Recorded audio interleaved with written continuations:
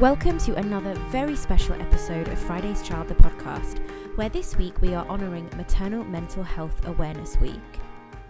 Earlier this week, I spoke to the incredible Ilana Galini, also known on Instagram as Humaning. Now, before we get to our conversation, I just want to give a trigger warning to listeners, as during this episode, we speak about baby loss and pregnancy after loss. If you'd like to find out more information about Maternal Mental Health Awareness Week, visit maternalmentalhealthalliance.org or follow at Perinatal MH Partnership on Instagram. You can also get involved on socials by using the hashtags Journeys to Recovery and Maternal MH Matters. Now here's my conversation with the gorgeous Ilana.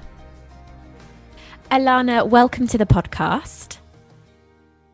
Thank you. I'm so excited to be here. I'm so excited to have you on, and thank you for giving me some of your precious time. Us mums are very time poor, and this is your evening. So thank you so much for coming on. It is an absolute pleasure. Super excited to be chatting with you. Me too. So let's start by talking about your first pregnancy. So you have your gorgeous boy, Raf, who we'll come on to, but can you share the story of your first pregnancy before Raf? Sure. And I don't know how much kind of bummer of the details you want to go into. But my husband and I, we were very fortunate in that we fell pregnant straight away. And I understand, it's definitely not like that for everybody. And so while it was something we weren't preventing, it certainly happened like a lot quicker than we anticipated. And the moment it happened, we were thrilled. We were really excited. And it was the first time that I had ever been pregnant. And I know that everybody's experience is sort of totally different, but I think, and maybe it's not the case for everybody, but I now having two pregnancies to compare, I had, in retrospect, like this totally blissful kind of, I don't want to say naive, but you don't think anything's ever going to happen, right? I mean, of course, we know 1 in 4, and I do, things like miscarriage are being spoken so much more about these days, which I think is fantastic, because it is just any type of baby loss is such an isolating and unnatural experience, right? It's when like we're literally DNA programmed to not anticipate. And so I actually had a really breezy first trimester. And I had no expectations. I thought if morning sickness comes, that's so be it. But I just totally coasted through. Honestly, like had I not taken a positive pregnancy test, I wouldn't have even known I was pregnant. I was feeling great. All of our appointments were, going totally swimmingly. And I don't know. You don't anticipate the worst, right? And so like the 12-week scan had gone, super, I guess, routinely, despite us not knowing what the routine was. There was never even a question of whether there was any sort of issue. And then my husband, I was very lucky that he, came to all of the appointments with me until our 20-week scan. We were actually getting married. We were having the party, the wedding party, with some family and friends in Italy. We had already gotten legally married here in Dubai, and we were gearing up. I was literally flying out the next day to Italy after my 20-week scan, and my husband had gone over to the States to like pick up my 91-year-old grandmother to help her travel over to Italy. So, and it wasn't even one of those things like, I was bummed to like not have him there, but it wasn't like I thought, I need moral support or anything, because it had just gone so as one would expect, not having any other point of reference, right?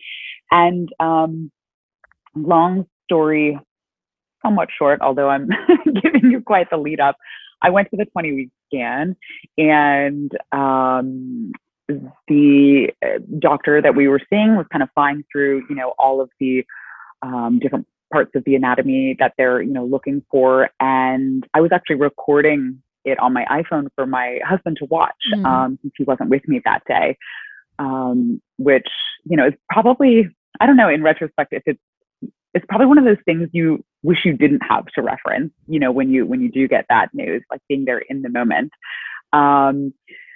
And at the very end of the scan, when they're checking the heart, I hadn't really noticed it in the moment, but like there was quite a pause, and the doctor found he was like, so you're traveling tomorrow, and I feel like I'm saying this very matter of factly. It's been a couple years now, and I've done a lot of work. Kind of, it's something that obviously never goes away. So I guess I'm sharing the story more kind of matter of fact instead of getting like deep within the emotions that I had at the moment and for quite some time afterward, and that still totally hit you, blindingly on a random day when you're not even expecting it. But you said you're traveling tomorrow, and with a bit of, I guess, concern, and I said, yes. Is there something wrong? And he'd found a critical congenital heart problem. Basically, half of our little boy's heart didn't form, and he. That's what he could see from the scan, but he's like, I really need to get a specialist. This is such a, obviously, like such a critical piece. And he left the room. Unfortunately, the specialist, the prenatal cardiologist, I don't know if that's exactly the term, but was in Abu Dhabi for the day. Otherwise, he was going to ask him to like come in straight away. Long story short, although I've said that and I'm still here, the diagnosis ended up being a lot more dire than what he had initially found on the scan. We named our son Grove, and Grove had multiple critical congenital heart problems, and basically the combination of which meant, and I hate the term that incompatible with life. It sounds so clinical. It sounds so emotionless, as unfortunately a lot of the terms I feel like that are banded around in women's healthcare these days. And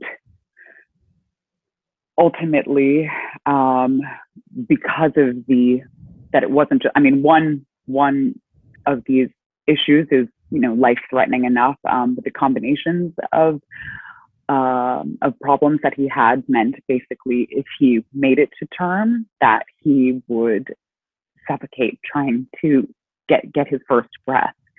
And I think obviously all, like I said, all forms of baby loss, it doesn't matter if you literally just found out or you are, towards the end of your pregnancy. I think they're all just, like I said, the most unnatural, just devastating. Which doesn't even begin to convey, the emotions that I think women and their husbands and their families and everybody feel around it. But I think what was particularly challenging in my experience, and like I said, it's not meant to compare or anything.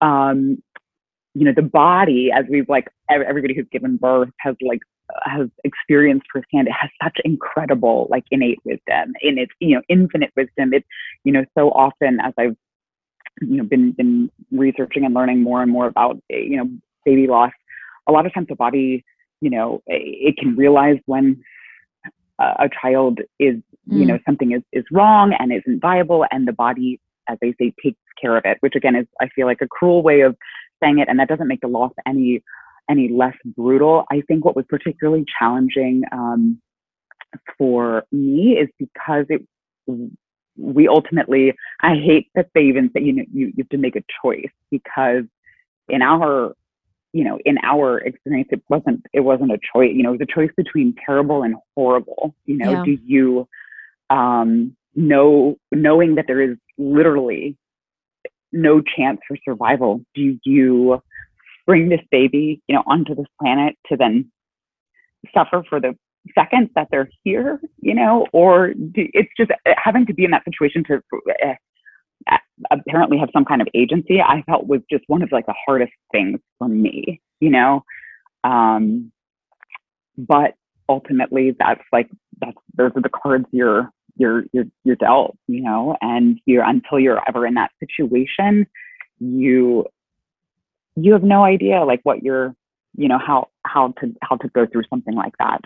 But we unfortunately at 20 weeks, I ended up, I always was very mindful in preparing for my birth, that I, especially with Raph, my beautiful son who's here, with us, to say I birthed my baby. And I'm always really torn when I talk about with Grove, because I don't like delivered, because it's such a verb of like something's being, that you're not the one doing it. But birth obviously has this kind of this definition of life with it, And so like, while I struggle to use the word birth with Grove, because he wasn't alive when, he came out of me.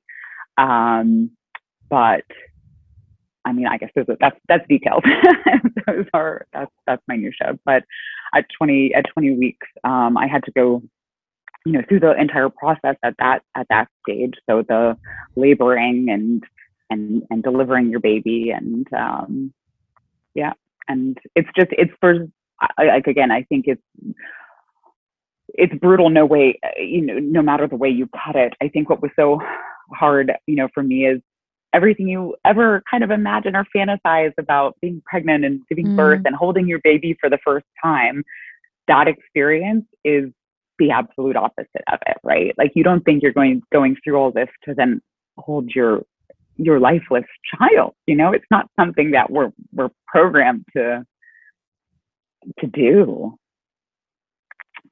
So thank you so much for sharing that. And I think this week is actually Maternal Mental Health Week in the UK. And every year they have a different theme, and this year's theme is Journey to Recovery. And I think, they are encouraging women to talk about their experiences. And there are so many women that quite rightly are not ready to talk about it, cannot talk about it.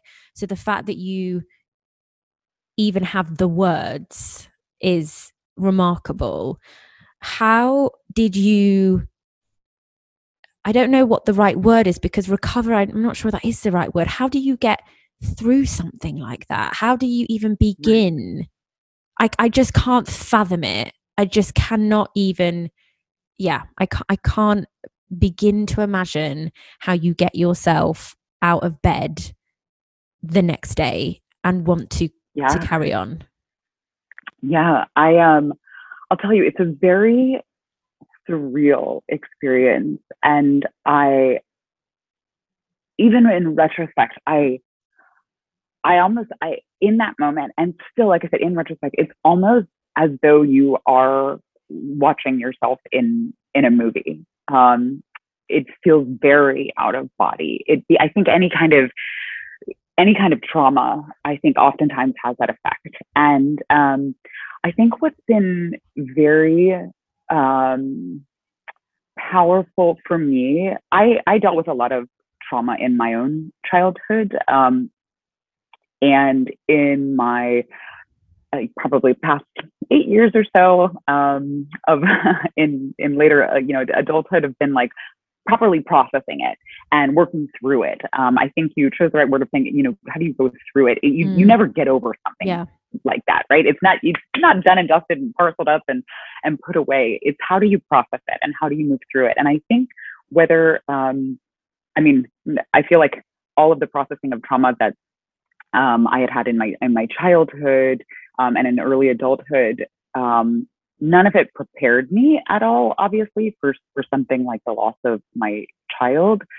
But I think one of the biggest personal lessons I've had when working through this is the acceptance of multiple, oftentimes like conflicting emotions. I mean, there were, as you rightly say, days where I felt I couldn't do anything. You don't want to get out of bed. You wake up, and for a couple of short hours, you haven't had it as the first forefront thing of your mind. And then all of a sudden you wake up and you remember, and you remember every single morning. And I kept thinking, will I ever have a day where this is not the first thing I think of when I wake up, but then in the same moment, like, you don't stop being a human.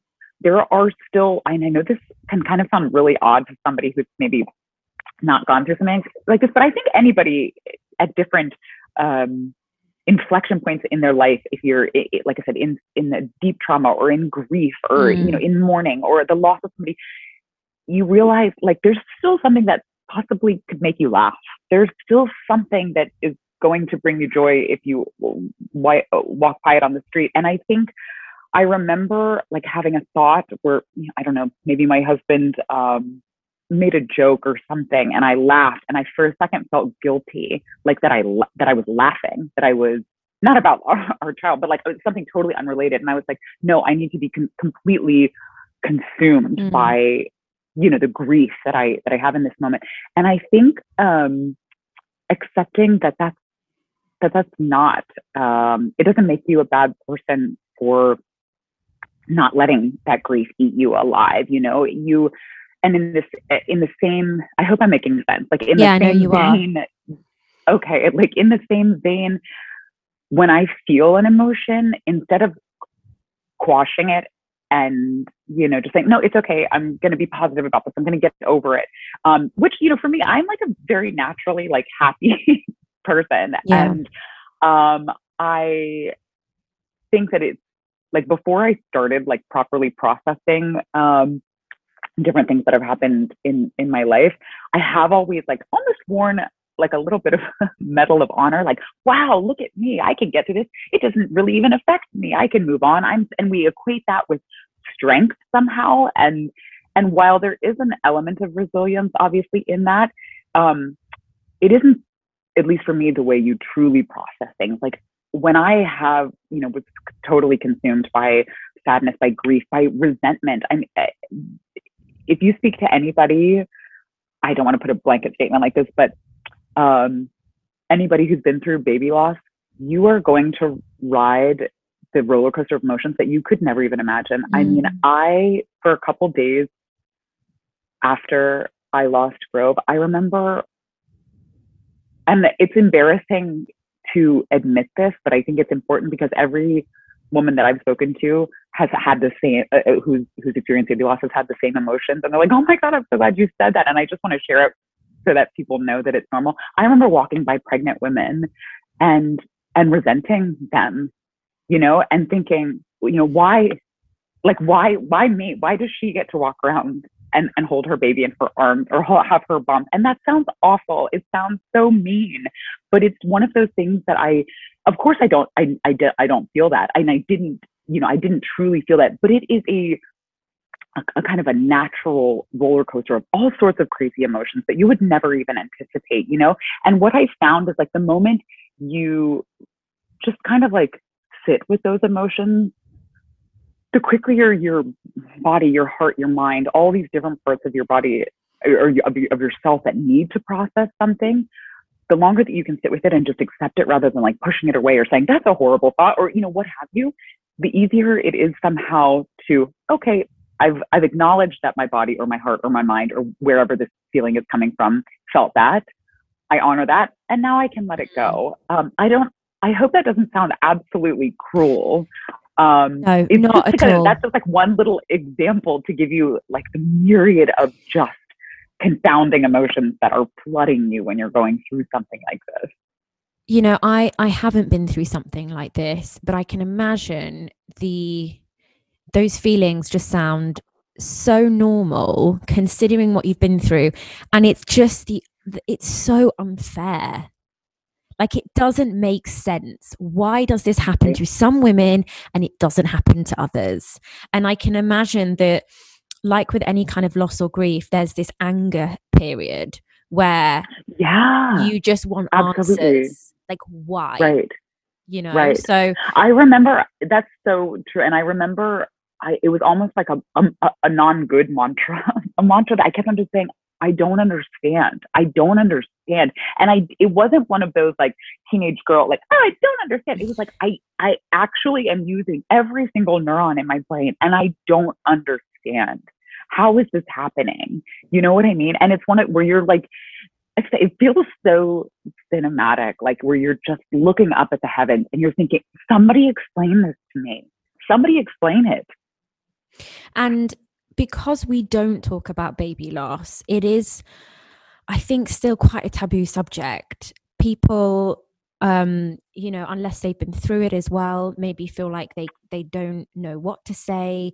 And I think it's just not something we talk about a lot. How did Totally. you sort of communicate with your family and friends as to how to support you through this time?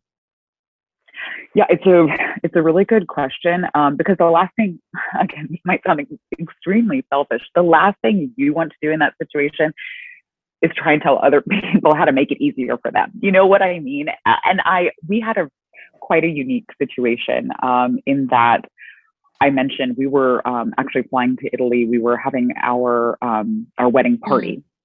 So it was like the celebrate. Wearing the white gown. So here I was. I had my gown fitted for a 5-month bump, and then all of a sudden you are thrown into the most indescribable situation that clearly the last thing you want to do after something like that is celebrate anything, right? Anything, much less a wedding, which is 10 days later. So I didn't even, I didn't even, my mind couldn't even go there. I thought for sure there's no way we're gonna continue having this wedding. I think maybe it was our decision. Spoiler, we ended up having the wedding. But maybe it would have been different if it was like a big to do. It was like 35 of our closest friends and family. And it was the morning, I think after I left the hospital. And that's one of the craziest feelings in the world, to walk into a hospital with a 5-month bump and leave you and your husband like the next day, not holding a child. I mean, that was the craziest thing I've ever felt. And over the next couple of days, my husband and I spoke, and I mean, like I was going through a myriad of emotions, predominantly really all horrific. I would say for the first couple of days, like really cracking only a few smiles in the first week. And ultimately we decided, you know what, we're going to be so deep in this grief. There's no Band-Aid. There's no nothing you can put on it. We're going to be so deep in this that we're going to feel this, whether it's just the two of us right now, or if we're around our friends and family. And so ultimately we ended up, my sister, I think, communicated to my friends, and just kind of told them what was going on. And Florian, I think, did it. My husband did it with his friends. And so again, we had a small number of folks, and they were our closest friends and family. And so everybody knew, obviously, like what had happened. And I will tell you, our wedding was, no couple should ever have to be tested with the loss of a child. But it was one of the most bittersweet moments I will ever have in my life, because I had already loved my husband tremendously. Obviously, enough to marry him, but I found so much more depth that I didn't even know was there in this human that you're going through this completely unnatural experience. That when I was walking down the aisle to marry him, I mean, that was the literal definition of marriage, right? I'm choosing this partner who things aren't great with when life is just easy, but who I can navigate the murkiest and most awful and destroying of waters, right? That's what we should really, at least what I've learned, is what I'm looking for in a partner, so it felt so sincere. That actually, I don't think answered your question about how can friends and family help, but I feel like what everybody did was just holding space for that, and not avoiding the topic. Maybe it's because we were so open about it. I think holding space, and not saying all of the trite things that anyone who's ever been through baby loss will just want to punch you in the face if you hear, oh, he was too good for this earth, or because that those, and I know people are just trying to say what they think might help, but another angel needed its wings, or all these like terrible Hallmark cards. It's like, no, not my angel. I want my angel down here on earth without wings. You know what I mean? So I feel like just honoring and just being there, like holding the space, I would say, for women who are going through that is like one of the most powerful ways that one can show their support. Yeah. And I think because we don't talk about it enough, like with any kind of grief, particularly us Brits, we're not very good at this. People either say all those sort of very cliche things from a good place Right. because they just sort of panic and don't know what to say, or they avoid it altogether. Right. And neither of those things are very helpful. Right. And I think that's a lovely way of putting it, just holding the space for however you want to be as the person going through it. Totally. And I can't sort of imagine how powerful that day must have felt. There was a lot of magnitude, and a lot of, I feel like this sounds so cliche and trite and hallmarky, but it was like a celebration of life, and I felt in some weird way that I really avoided the notion of silver linings, like when we learned about Grove and when we, ultimately lost him. I thought there's no silver linings. I thought you can't paint a rosy picture out of this. Yeah. And that was my feeling for a long time. But I, ultimately I did come to the conclusion that, maybe this was some little illustration of that, you guys are the perfect people for each other. If you can navigate this, if you can be stronger after this. So it's not a silver lining, but I felt like it was a little gift that he gave us. You know what I mean? Like that's how it really felt on the wedding.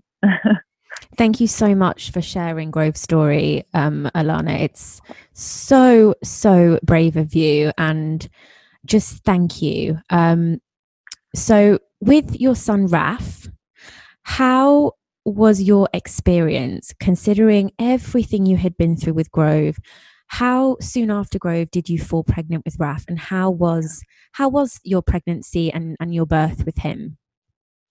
Yeah, that's a great question, because so we fell pregnant probably, I think, about 4 months after I delivered Grove, and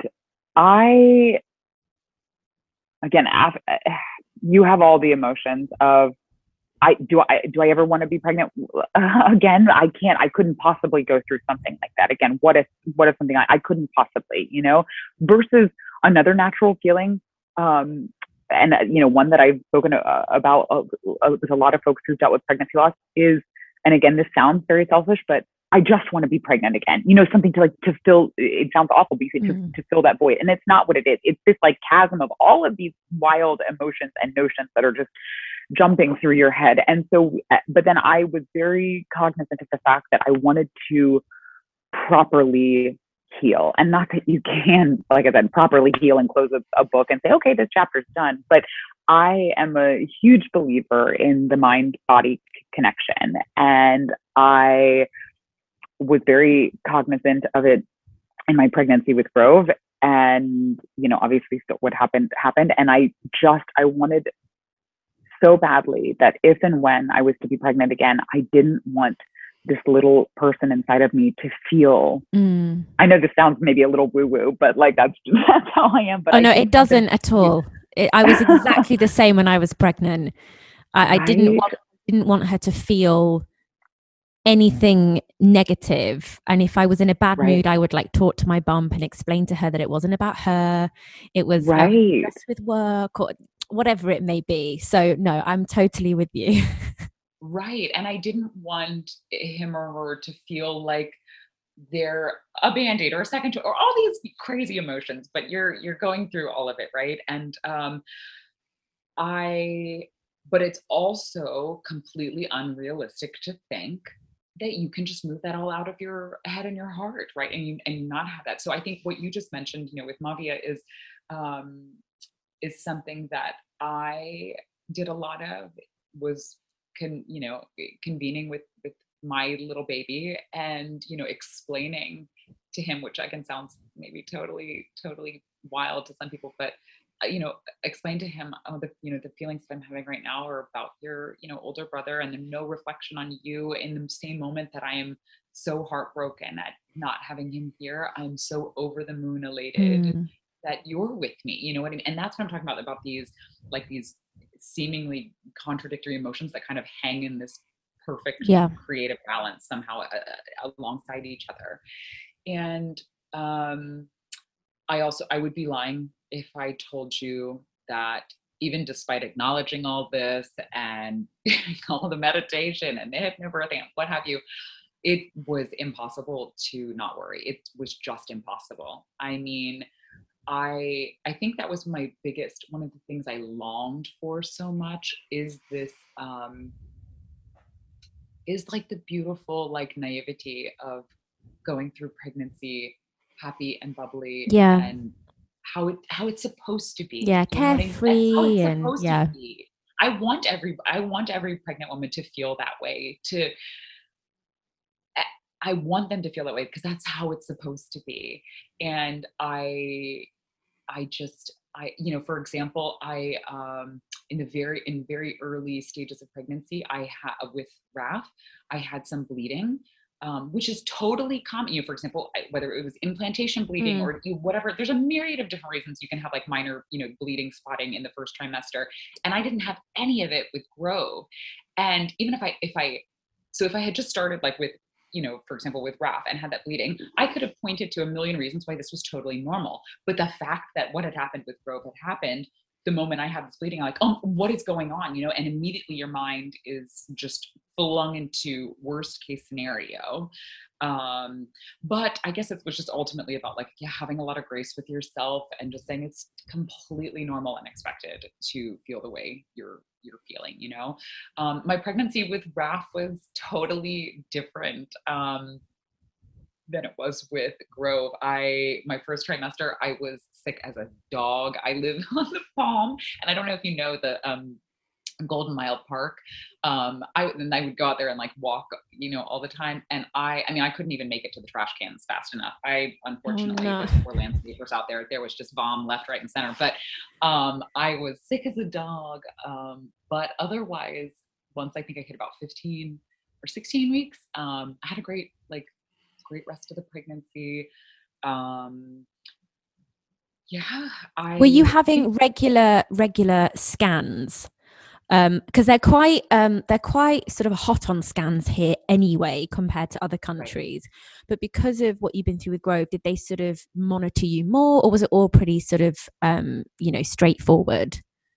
Right. And that's a good point as well, because I would consider myself like on the spectrum of, who goes through pregnancy and birth and how they want to do it. I would definitely consider myself like more on the crunchy side. And so I remember when I was like pregnant with Grove, how I was reading and thinking like, oh, I want as few scans as possible and my body will know all this which is still like, I feel like in principle, you know, I I'd like to get behind, but I didn't do any more scans than the schedule that they usually have you do over here in the UAE. So I think it's just 12 and 20.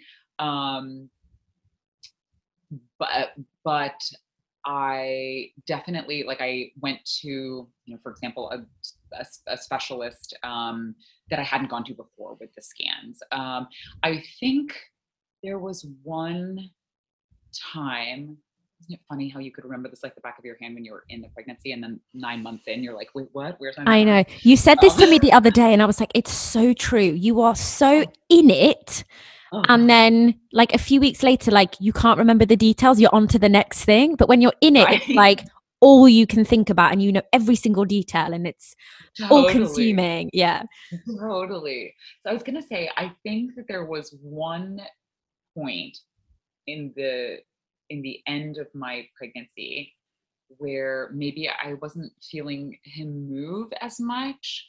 And I think like my anxieties and fear from the previous pregnancy got the got the best of me, and I went in for like a quick unscheduled OB appointment where they, just checked.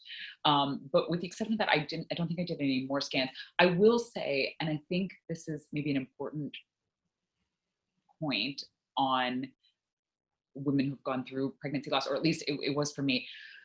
All of a sudden, when that happens, if you do choose to like speak about it, or find a grief group, or anything like that, you are suddenly thrown into the club that nobody wants to be a part of. Do you know what I mean? But that you want, at least, people like, because until you've walked in those steps, it's so hard. Even if you've got the best friend, or my sister had just given birth to her 4th child, and she is like my best friend in the entire world. And she was, virtually alongside of me every step of, when I was in Italy, and going through the birth with Grove. But even she like admitted, she's like, I mean, I feel like I feel what you're feeling. It's a lot of feels in one sentence, but I've never, of course, it's something I can't intrinsically relate to because I haven't walked in those shoes, right? And I think you want, I remember when I first found out, it sounds crazy, but like Googling up a storm, like just to, like, I wanted to know what other people in this situation, not what they did, I wanted to know what they felt, because like I said, you're having this like barrage of insane, a hurricane of emotions and thoughts. And I just wanted to know, like, what do other people think? I don't know if that makes sense, but like, you just want to know, what are these other people who have gone through something similar, what is consuming them? And so I did, there's a couple of great, it's actually how I met my amazing doula now, who was my doula with Raph, but she's an amazing woman, Lala Langtree White. She is incredible. I need to get her on the podcast. I've met her. And she has an amazing story with her her children. She is an angel. I need to get her on the podcast. You absolutely must. She's an angel who walks among us, and she, in addition to like being a regular doula, and a doula kind of for high risk and twins and multiples and all this, she is a voluntary bereavement doula, which I just think is one of the most incredible things you can do, because again, it's just something that, especially in this country, but I think globally, the medical, and not even medical, but just like the birth infrastructure is just not equipped for. And it's, you are literally going through the same physical emotions. You're going through this, my milk came in, all of this stuff that you don't even think about. Do you know what I mean? When you're going through what's emotionally the hardest moment of your life. And I think being able to have that incredible, support in this voluntary bereavement doula was just amazing. But where was I going with this? Why? So can I just ask, Alana? So did you have your doula for postpartum with Grove, or did you have her for the birth of Raph? So I had her for the birth of Raph, okay. But I was introduced to her after because I was in Italy when everything happened with Grove, and like my husband and I went through that by ourselves. But it was afterwards where the grief and just everything obviously is hitting you. And it's like when we came back to Dubai, I was put in touch with her, and she, little things like brought me this beautiful memory box and wrote the most just like poignant cards, and came to speak with me, and and introduced me to a group of other women who had experienced baby loss. And so that's how I was originally introduced to her, and she did so much then. And but where she then became my doula with Raph, not only is she like an amazing doula in its own right for anybody going through pregnancy, I think I had a couple of things I was concerned about, that having her be there with my experience with Grove, not in the same room, but like just knowing my past, my history with Grove. For example, my one big fear, even though I had like done hypnobirthing, and I was so, you and I have totally Yeah, we're both are in very passionate complete about agreement on the fact of of birth and how we're totally meant for this and mind over, Matt, and just all of this and getting in the right mindset. But I was, even though I totally felt all of that, I was also just afraid of, for example, a physical memory. I like one thing I just will never forget with Grove is I remember when my water broke. Still to this day, I feel like I heard a balloon, like a water balloon popping, and I felt that sensation. And of course, I knew very likely my water's going to break at some point, in my pregnancy with Raph. And I was just afraid that because I find sometimes like a physical sensation can be really like tethering in terms of like visceral emotional memory. And I didn't want something like that to throw me off my game, as it were, in my birth with Raph. And so, like Lala and I, like we worked on some like grounding techniques and, making sure that we recognized that this is a different, different space and a different place and a different time. And so just having her alongside of me where I could kind of like speak out these fears or, challenges that I thought might come up and kind of have a game, plan in place, and having her have that history of mine, was just really powerful. But the reason I know how I got down on this track was that, I wanted so much to know other people who had gone through something like this. And that is so powerful and it has helped me so much. But, and there's a giant but here, like I said, it's also all of a sudden you are so much more keenly aware. Like when I met and when I don't even say like physically met, like I've connected with so many people after like sharing my story with Grove online. Like I connected with so many people who were like, oh my God, you were able to just put down what I like feel, but could never, articulate. And I so many stories and so many stories from people that I knew that I never knew went through something like this. And I will tell you, I think that was one of the hardest parts is like, while in the same moment, I was so grateful to have this community of people who understood and, have walked this path before. I also was just like, wait a second, how does anybody in the world have a happy, healthy baby? It's just like all of a sudden you become keenly aware of everything that, and I'm not saying this, I don't want to like make your listeners like nervous or scared, because it's not. Like the majority of people have super happy, healthy, wonderful pregnancies.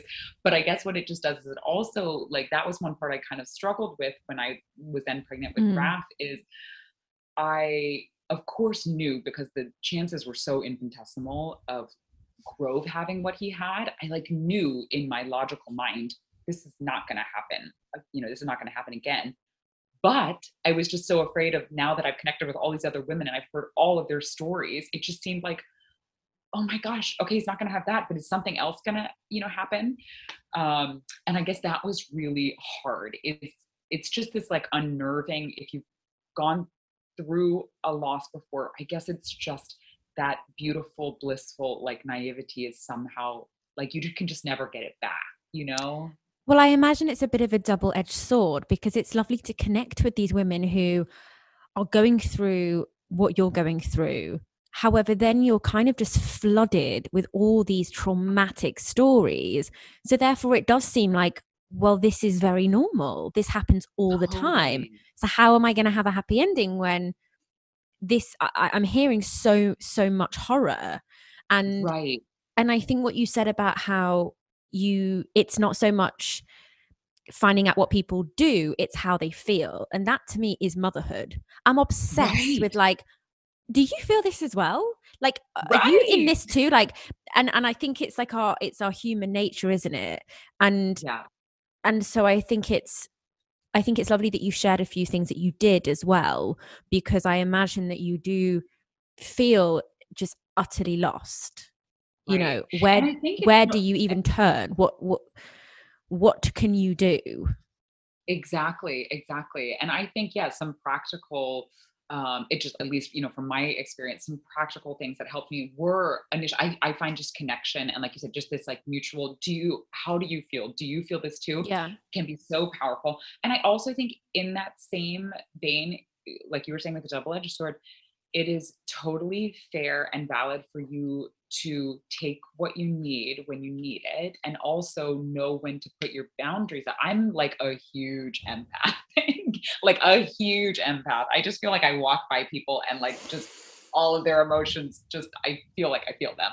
And so I had to get to a point like when I think it might have even been before I fell pregnant with Raph, but it was where I started to feel um, like it was just more heavy than light. Like in the beginning, the connection was light. And this is not a reflection on like the community, Yeah, of but course. it was for me personally at my point in my journey where I needed to like take a step back. Protect yourself. Exactly. Because at some point, like you said, it's not an echo chamber. Basically, I'm saying you go into that and you take it for what it, for how long you need it. And, but then you can also protect yourself if it's just getting too much. And, yeah, I think that was like a big learning for me too. And like, now I can sit with the emotions like more at the same time. And I recognize that they're all valid, but when you're going through the crazy roller coaster that is grief, there are some times when you got to get on and get off, Yeah. and it's totally fair. I basically just say like the gloves are off. Whatever you're feeling is totally fine, and you can do. And so, how was your birth with Raph? Oh my goodness, it was in retrospect, like it was. I mean, and even in the moment, like it was magical. I read Ina May's like Guide to Childbirth literally 3 times while I was Me pregnant. too. Like I read it because like in the beginning I read it to like set myself up, and then I was like, oh my God, this is the best book I've ever read, and this is just what I want. So I like literally read it for entertainment 2 times over still in my pregnancy after the fact. And I was totally like prepared for, not wanting, understanding that like, basically not having expectations, understanding birth is a like journey. You can't plan for it, but knowing what I, wanted. And I wanted, my body to go into labor naturally. And it was, I wanted to have this like healing birth after what I had experienced with Grove, which obviously was super medicalized in the fact that like I was induced, because your body isn't ready to give birth at 20 weeks, you know what I mean? And anyways, ultimately, Raph, there was some meconium in the water. So, which means, he had like had a poo, which can be, it's not, normal, especially like he was born on his due date. It can be a sign, that they're mature, but it does have its risks. And generally, like most doctors, if not all of them, I don't know, are going to, say, oh yeah, the longer that it's in that, the fact if they like if they swallow it, that's the issue. Exactly. Yeah, exactly. And it sounds like, from my understanding now, almost like, all babies where there's like meconium in the water and they've swallowed it, like have to go to NICU, and it can be really, really a scary thing. And so here I was, waffling with the fact of, okay, but I don't want this cascade of interventions, but it's your baby's health. And I've got like every, my experiences to go on from before, and you don't want to risk anything with the health. But ultimately, I was able to really advocate, I guess, for myself with my doctor. The doctor was on call when like they were thinking that it's meconium in the water, and tried to kind of like buy ourselves as much time as possible for me to. I had been having some contractions at home, which like I literally was like laboring through the entire day, totally managed.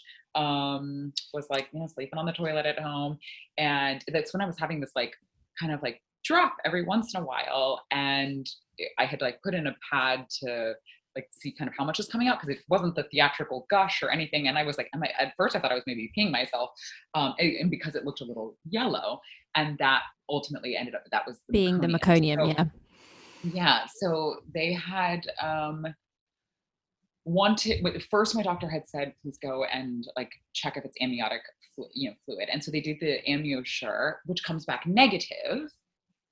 And so I'm like, okay, great. Then it's not my waters, everything's fine. But then the doctor was on call, was a bit abrasive, and it was not my normal OB. And she was That's just a shout out to the medical industry to work on your bedside manner. But, and there are a lot of great doctors, don't get me wrong, but this one said to me, I've delivered thousands of babies and this is your first baby. And first of all, like, you shouldn't say that to any mother. Second of all, it's not my first baby. It's my first baby on this planet. But it's just like a wholly inappropriate regardless. And so that obviously like got my like haunches up, which then is not like good for your headspace. Yeah. Ultimately, I was able to get my doctor on the phone, and she was like, listen, I understand. I do tend to agree in terms of like the findings that she's seeing. Like, it sounds like it's, stage 1 meconium. But I was in like such a icky headspace right then, and I didn't want that to be the start of my birth experience. And so ultimately, like, she said, okay. I said, listen, can I go home and like just get my stuff together, take a bath? So my husband and I, we left. We actually went to Burger Lobster, which was always like our little date night place, which is now sadly closed down. And I was in such a funk, and we ended up like having a great dinner just to kind of like get me back in a good headspace. I went home, I took a bath, we packed up my stuff, went to the hospital a little after midnight, and my doctor and I had agreed that like I would try to go through the night and hopefully labor on my own a bit more, because my contractions were pretty irregular and I'd been like sitting at 3 centimeters for a couple days. And then she's like, if things haven't moved along just because of the meconium in the water, like we might have to get things moving along. And everything, like, I feel like that I had learned in hypnobirthing was making me think, they're just wanting to manage my birth. But, you have to, ultimately at the end of the day, it's like, you have to take all the information that you're given, all the different data points, and then make your own informed decision, right? Is what it comes down to. And so that's what we did. She broke my waters early in the morning, about 7 a.m. I didn't get much sleep during the night. Unfortunately, and she was like, hopefully breaking the waters will bring on more regular contractions. It didn't. And then, and I know that she was just giving me all the information, but it was basically like, listen, there's a risk, again, if it gets too long, like the baby needs to, come out. So, I guess my fear, I just was like, I wanted things to go as natural, like as naturally as possible. And when I say naturally, I just mean like, I didn't want to like slow anything down. I wanted them to go like as easy as possible. And so I was hoping like with the waters that would kind of bring it on. It didn't. I ended up getting induced, and then things really kicked off. I talk about like 0 to 100, and about 4 hours. I had my doula with me. She is my Lala. And it got wildly intense. Oh, and he was in the perfect position for the almost, I think since like 28 weeks, he was like head down and like in the right position. And literally that day, like that I went in there, he turned back to back. So I had like excruciating back labor. My baby was back to back as well. Yeah. Oh my God. You can't even describe the pain. I thought my back was breaking. I thought I was breaking every single time. And then when it like finally, like I thought, oh my God, I can't take this anymore. And at that point I was just like, anything I needed, like give me the epidural, I'll take a C-section, anything, like I need this to stop. And of course that was like transition. And then ultimately, but then I was transition, but then I like pushed for 2 hours, and it was wild. And I mean, like every woman obviously who's been there, like you're just giving it your absolute everything, and you just don't think you can give any more. And then he came, and it was, thank God. So they did, I had wanted like, the golden hour, and I did delayed cord clamping and everything. I wanted him to be on me. I didn't want to take him away for anything. And he did let out a really big cry after a little while. Obviously time like bends like interstellar, right? Like it's so strange what's going on, but he did cry after a while. But there was quite a lot of fluid in there, you could tell. My doctor knew like all of my preferences, that I wanted delayed cord clamping and everything else, but there was basically a lot of stuff in there. So she was like really great in terms of like milking the cord, trying to get as much blood as possible, but then having to take him to get everything out. A lot of like liquid.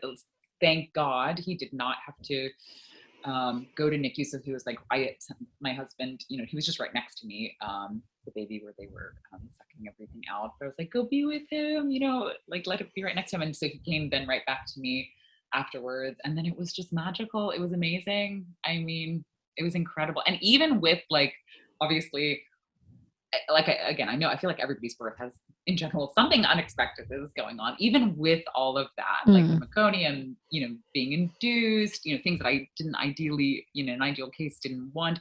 I have like such a positive experience and like a real satisfaction with my birth. And I think that's ultimately what a quote good birth experience comes down to. It's not how you give birth, it's that you are happy and feel respected and like you were the person making the decisions, right? Yeah, exactly. I think people get confused when people talk about hypnobirthing. They think that equals natural birth, and that, you know, we're doing hypnobirthing because we only want a natural birth. And, you know, hypnobirthing is all about making sure that you have no intervention. And that's not what it's about. It's about having a positive experience and you being informed so that every step of the way you feel part of it. And like you said, you're respected. And you know, it doesn't matter how you choose to birth your baby. It's how you are in your mind and how you feel after the experience. And that's what I'm so passionate about with hypnobirthing, because it teaches you, it's not just breathing, you know, that's a very small part of it. I learned things on my course where I had no idea about. Things like delayed cord clamping. I didn't know that there were different ways to have pain relief. I thought it was just like epidural, no epidural, you know, like all these things. And once you know, you can make informed decisions. So because you don't know how it's going to go. And thank God we have medical intervention. Thank God. You know, so I think that's really important that you mentioned that it's about, you know, how you feel in your experience. It's not, there's this kind of like, I don't know, like you're like somehow you failed if you haven't had a natural birth. And that's not what it's about at all. Totally. And I, you know, and the fact that, yeah, and even like that, like, I know you don't mean anything by it, but like a vaginal birth, like a natural birth doesn't necessarily mean a vaginal birth. Like it's all natural. They're all coming out of our body, right? Exactly. You know what I mean? Yeah. I should have said vaginal. Yeah. I knew what I think I said natural first. So I think that's why we accidentally got on that tangent. But I totally agree. Like hypnobirthing for me was just, oh my gosh, I became just so upset. Like I was never that person in my life who was, I mean, I knew I wanted to have kids, but it wasn't one of those things like, oh my God, I can't wait to get pregnant and be a mom. Like that just wasn't me. I knew I wanted to have them when the time, you know, the universe chose me to have it, but it wasn't like I woke up when I was born saying I'm going to be, you know, a mother. And hypnobirthing just like ignited this passion of, oh my God, women and our bodies and the magic of life and how incredible is, you know, is all of this. Yeah. And I feel like, sorry, go ahead, Ilana, go ahead. Oh, I was just going to say hypnobirthing. I feel like just that's what it shows you, is just that like you innately know all of this. But of course we need those resources. We need to be retaught that like, this is, you know, this is what we can do.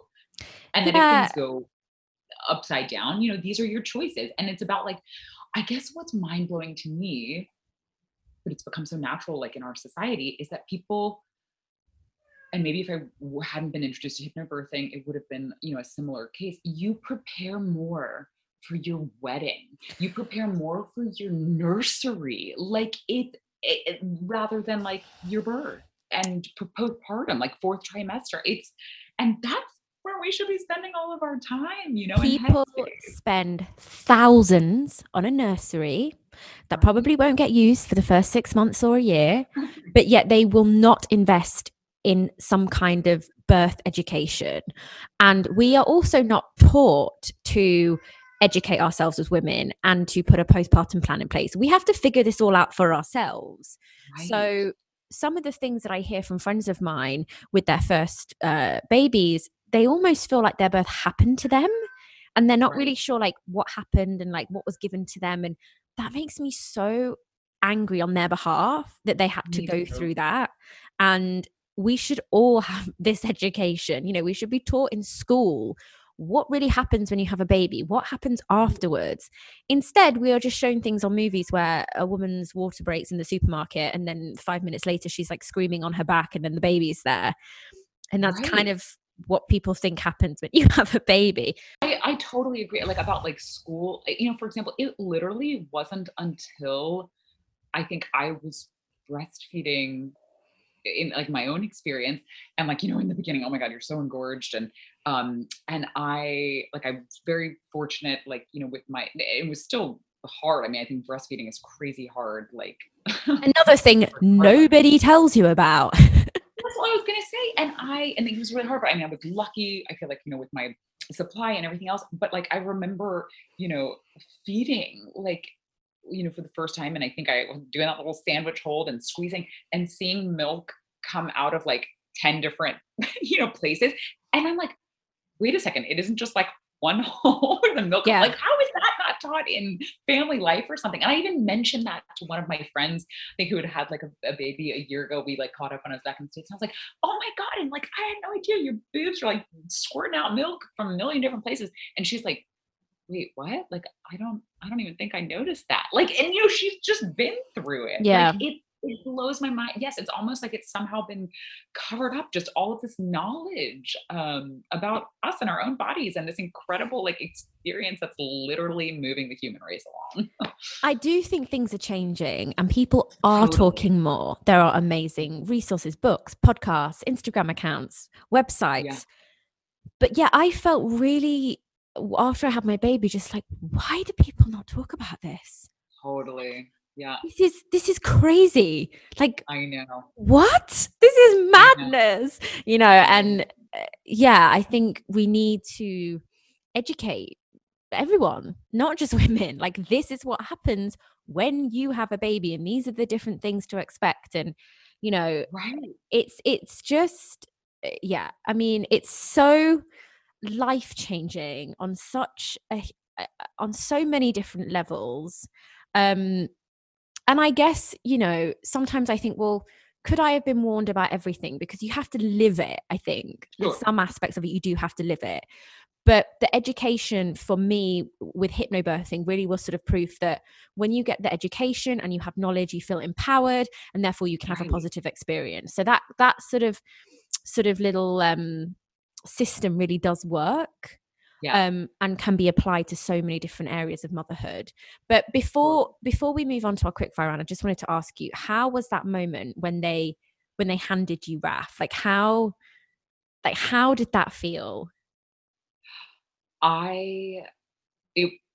Talk about surreal again. I mean, it was surreal like when I was holding Grove, but in just a totally different way. If that, like, I couldn't believe it was all insane. I couldn't believe it. I couldn't believe that he was here and that everything was okay. I couldn't believe it. You know what I mean? And also I couldn't. I guess it was this it was this,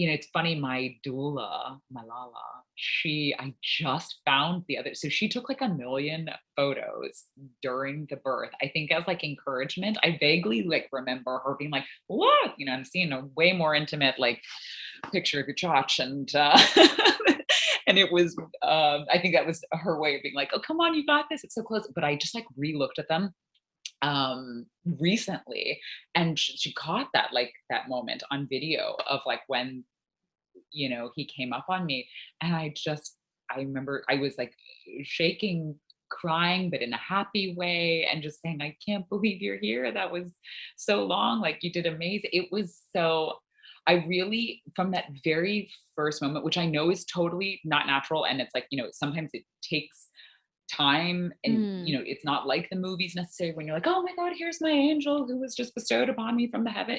Some people don't get that motherly like instinct or whatever we want to call it straight away. I did. The moment he was on me, I remember thinking like, oh, that must have been really hard for you. You did such a great, such good work. That must have been really hard. I wanted him to feel, because I couldn't imagine how, I guess that's another thing with hypnobirthing. You realize we're going through all of this wild physiological experience, but so is this Yeah, baby. they have You to know what work I mean? really hard. Really hard. And I just really felt for him in that moment, and I wanted just to like be that quintessential soft spot for him to lie. Oh, so beautiful. I have that moment on camera myself. Oh, And the bit before I can't actually watch with the sound on because I'm making such like animalistic sounds that it same. actually I can't watch it with the sound on because it just doesn't sound like me. I'm like, Right. what? Isn't it wild? But then I always put the sound on for just when I'm holding her, and it is the if you can have somebody in the room to take some photos or video it, you may feel a bit weird about that, but you will be so thankful afterwards to have Totally. those. And that is another thing that doulas are just amazing for. I think everyone should have a doula. I think I it's, agree. yeah, I they're totally amazing. agree. Alana, we're going to do a quick fire round now. I'm going to have to get you back on the podcast because there's so many other things I want to talk to you about. I want to talk more about your postpartum experience. I want to talk about baby-led weaning, which I know you're so passionate about. So we're definitely going to get you back on. But we'll just finish off with a quick fire round, okay? Sure. So your one piece of advice for first-time mums. One piece of advice. I would say prepare yourself. I feel like we've already harped on, but prepare yourself for birth. But again, I also think equal importance, if not more, should be for preparing yourself for postpartum. Like, I think even if you have prepared to the teeth, it's still going to be the most insane experience of your life. So, like, why shouldn't we set ourselves up for as much success? And I don't mean that in the clinical, but what success means, as much comfort, as much Yeah. preparation as possible. And, I think that is, and that's another reason doulas, I think, are so amazing. Most people think, I think the doula is there in the room, like with you during the birth. But what's amazing is I feel like most doulas, like for example, mine does 2 sessions with you, prior to the birth, make sure, you guys are all on the same page. She knows what your preferences are. You and your husband are on the same page, but also 2 visits or, more if you want after the fact. And Yeah. I think, I mean, my mother isn't in my life. And I know also, even folks who do have their mothers in their lives, being an expat in Dubai, oftentimes you don't, Yeah. especially 2020, a lot of people don't. So I think having any sort of support, it can just make a world of difference. And a lot of times it's even just like for your mental sanity, you know what I mean? Of course, you're going to have like the odd little questions. I mean, I'm 9 months in and Lala is still like, whenever I have hey, is this normal? What would you do about this? And she's still on speed dial, you know what I mean? So my piece of advice for first time mom is preparation for birth, and preparation for postpartum. The food, make sure your husband knows, like, what you expect of him, all of that. Yeah, you cannot have enough support. Okay. Your top 3 essential pregnancy and newborn items, and these can be for baby or for you, just anything that you found super helpful. I guess I won't say doula since I've already said that a million times over. I found the Haka. So, okay, maybe I should preface this also with I am probably like the opposite of everybody that you see like on social media who's like, you got to buy this, you need this. Oh my God, this. I'm like the anti that. I feel like I bought next to nothing because, well, I live in like a 2-bedroom apartment and I just like didn't feel like cluttering. I'm like this same. wannabe minimalist. Do you know what I mean? And I also just thought like you're probably not going to know what you need until you're in the middle of it. You know what I mean? And I one thing that I bought that I was like, oh my gosh, this was legendary, was the Haka. I have pumped maybe like 4 times in 9 months. I've been like exclusively breastfeeding, but I would just like, I've made a choice to like be at home to feed whenever I can. But in the beginning, I'd say just literally in like the first 2 weeks, because you're just so engorged and everything else, just having that Haka on, I built up a stash without even trying. Yeah, for the letdown. Yes. And I was like blown away. And when you think like, oh my gosh, all of that is going into like a nursing pad, a breast pad, like that was amazing because you can Yeah, just it's build a stack of stuff. brilliant, Hacker. And it's so affordable as Oh my well. gosh, I think it was like I got mine in the States. I think it was like $10 or Yeah. something crazy. Like the old, it doesn't have any no cute little flowers or ladybugs or Yeah. whatever on top. It was the old model, but it works fantastic. Um, I would say another item. So this is like, I guess, conversation for a totally other, like a conversation on its own. I really wanted to make an effort until I saw like my baby in its, in its own environment. I started to get, when I got so into like the physiology of the human, of like the mother, I really started getting into the physiology of like the baby and like motor development and all this kind of stuff. And I had made a decision that I didn't want to do like a baby container, all these, there's like lots of things out there where you can, set the baby and a jumper and this and that. And I know that like sometimes you're just in a situation where you need to be able to put the baby in like a safe space. And I totally get, there's no judgment. For me, I wanted to like wait and like see if I really felt like I needed these things. And so we actually, and still to this day, like 9 months in, I don't have any sort of like jumpy or boppy, bouncy or anything. We put him, I had this great mat, this gather mat, like from the beginning. And literally since he was like, a day old, every once in a while, like we put him on the mat for, a couple of minutes here and there. And he, still to this day, like he's super happy to just like chill there. So I found what like a good boy. mat and just for like that free movement was awesome. The only, like the closest thing I'd say I had to like a container, type thing was the Snuggle Me, organic. It's almost like, it's like kind of like a little pillow. It's not quite as big as that DockATot. Yeah. The sleepy head. Yeah. So it's like a smaller kind of flatter version of that. So I'd say like a mat, which I know seems really basic, but I just found that was like all I need. Yeah. And I personally loved baby, like a little carrier. I love baby wearing. Yeah, I found that to just be, I liked the connection of it, like both for, for him and for me. But then also like, even as he got older, I found just like that change in perspective. Like he really enjoyed it, felt like he could like have a different kind of view on life. And I really love that. And it obviously gives you like 2 free hands, which we can use at any point in the day. Yeah, that's one of the best things about baby wearing. You can actually do things. Although you do get very good at doing things one-handed.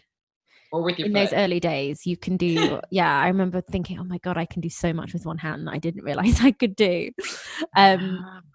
What's one thing you wish someone had warned you about before becoming a mother? Wow. That is, I guess that you're never going to feel like, oh, I'm totally doing this right. You know what I mean? Like you could do all your education, all your prep and make kind of like birth, make the best decision you can with the information and the resources and whatever you have at the time. And I feel like as much as you can trust maybe I'm just speaking from my own experience, but you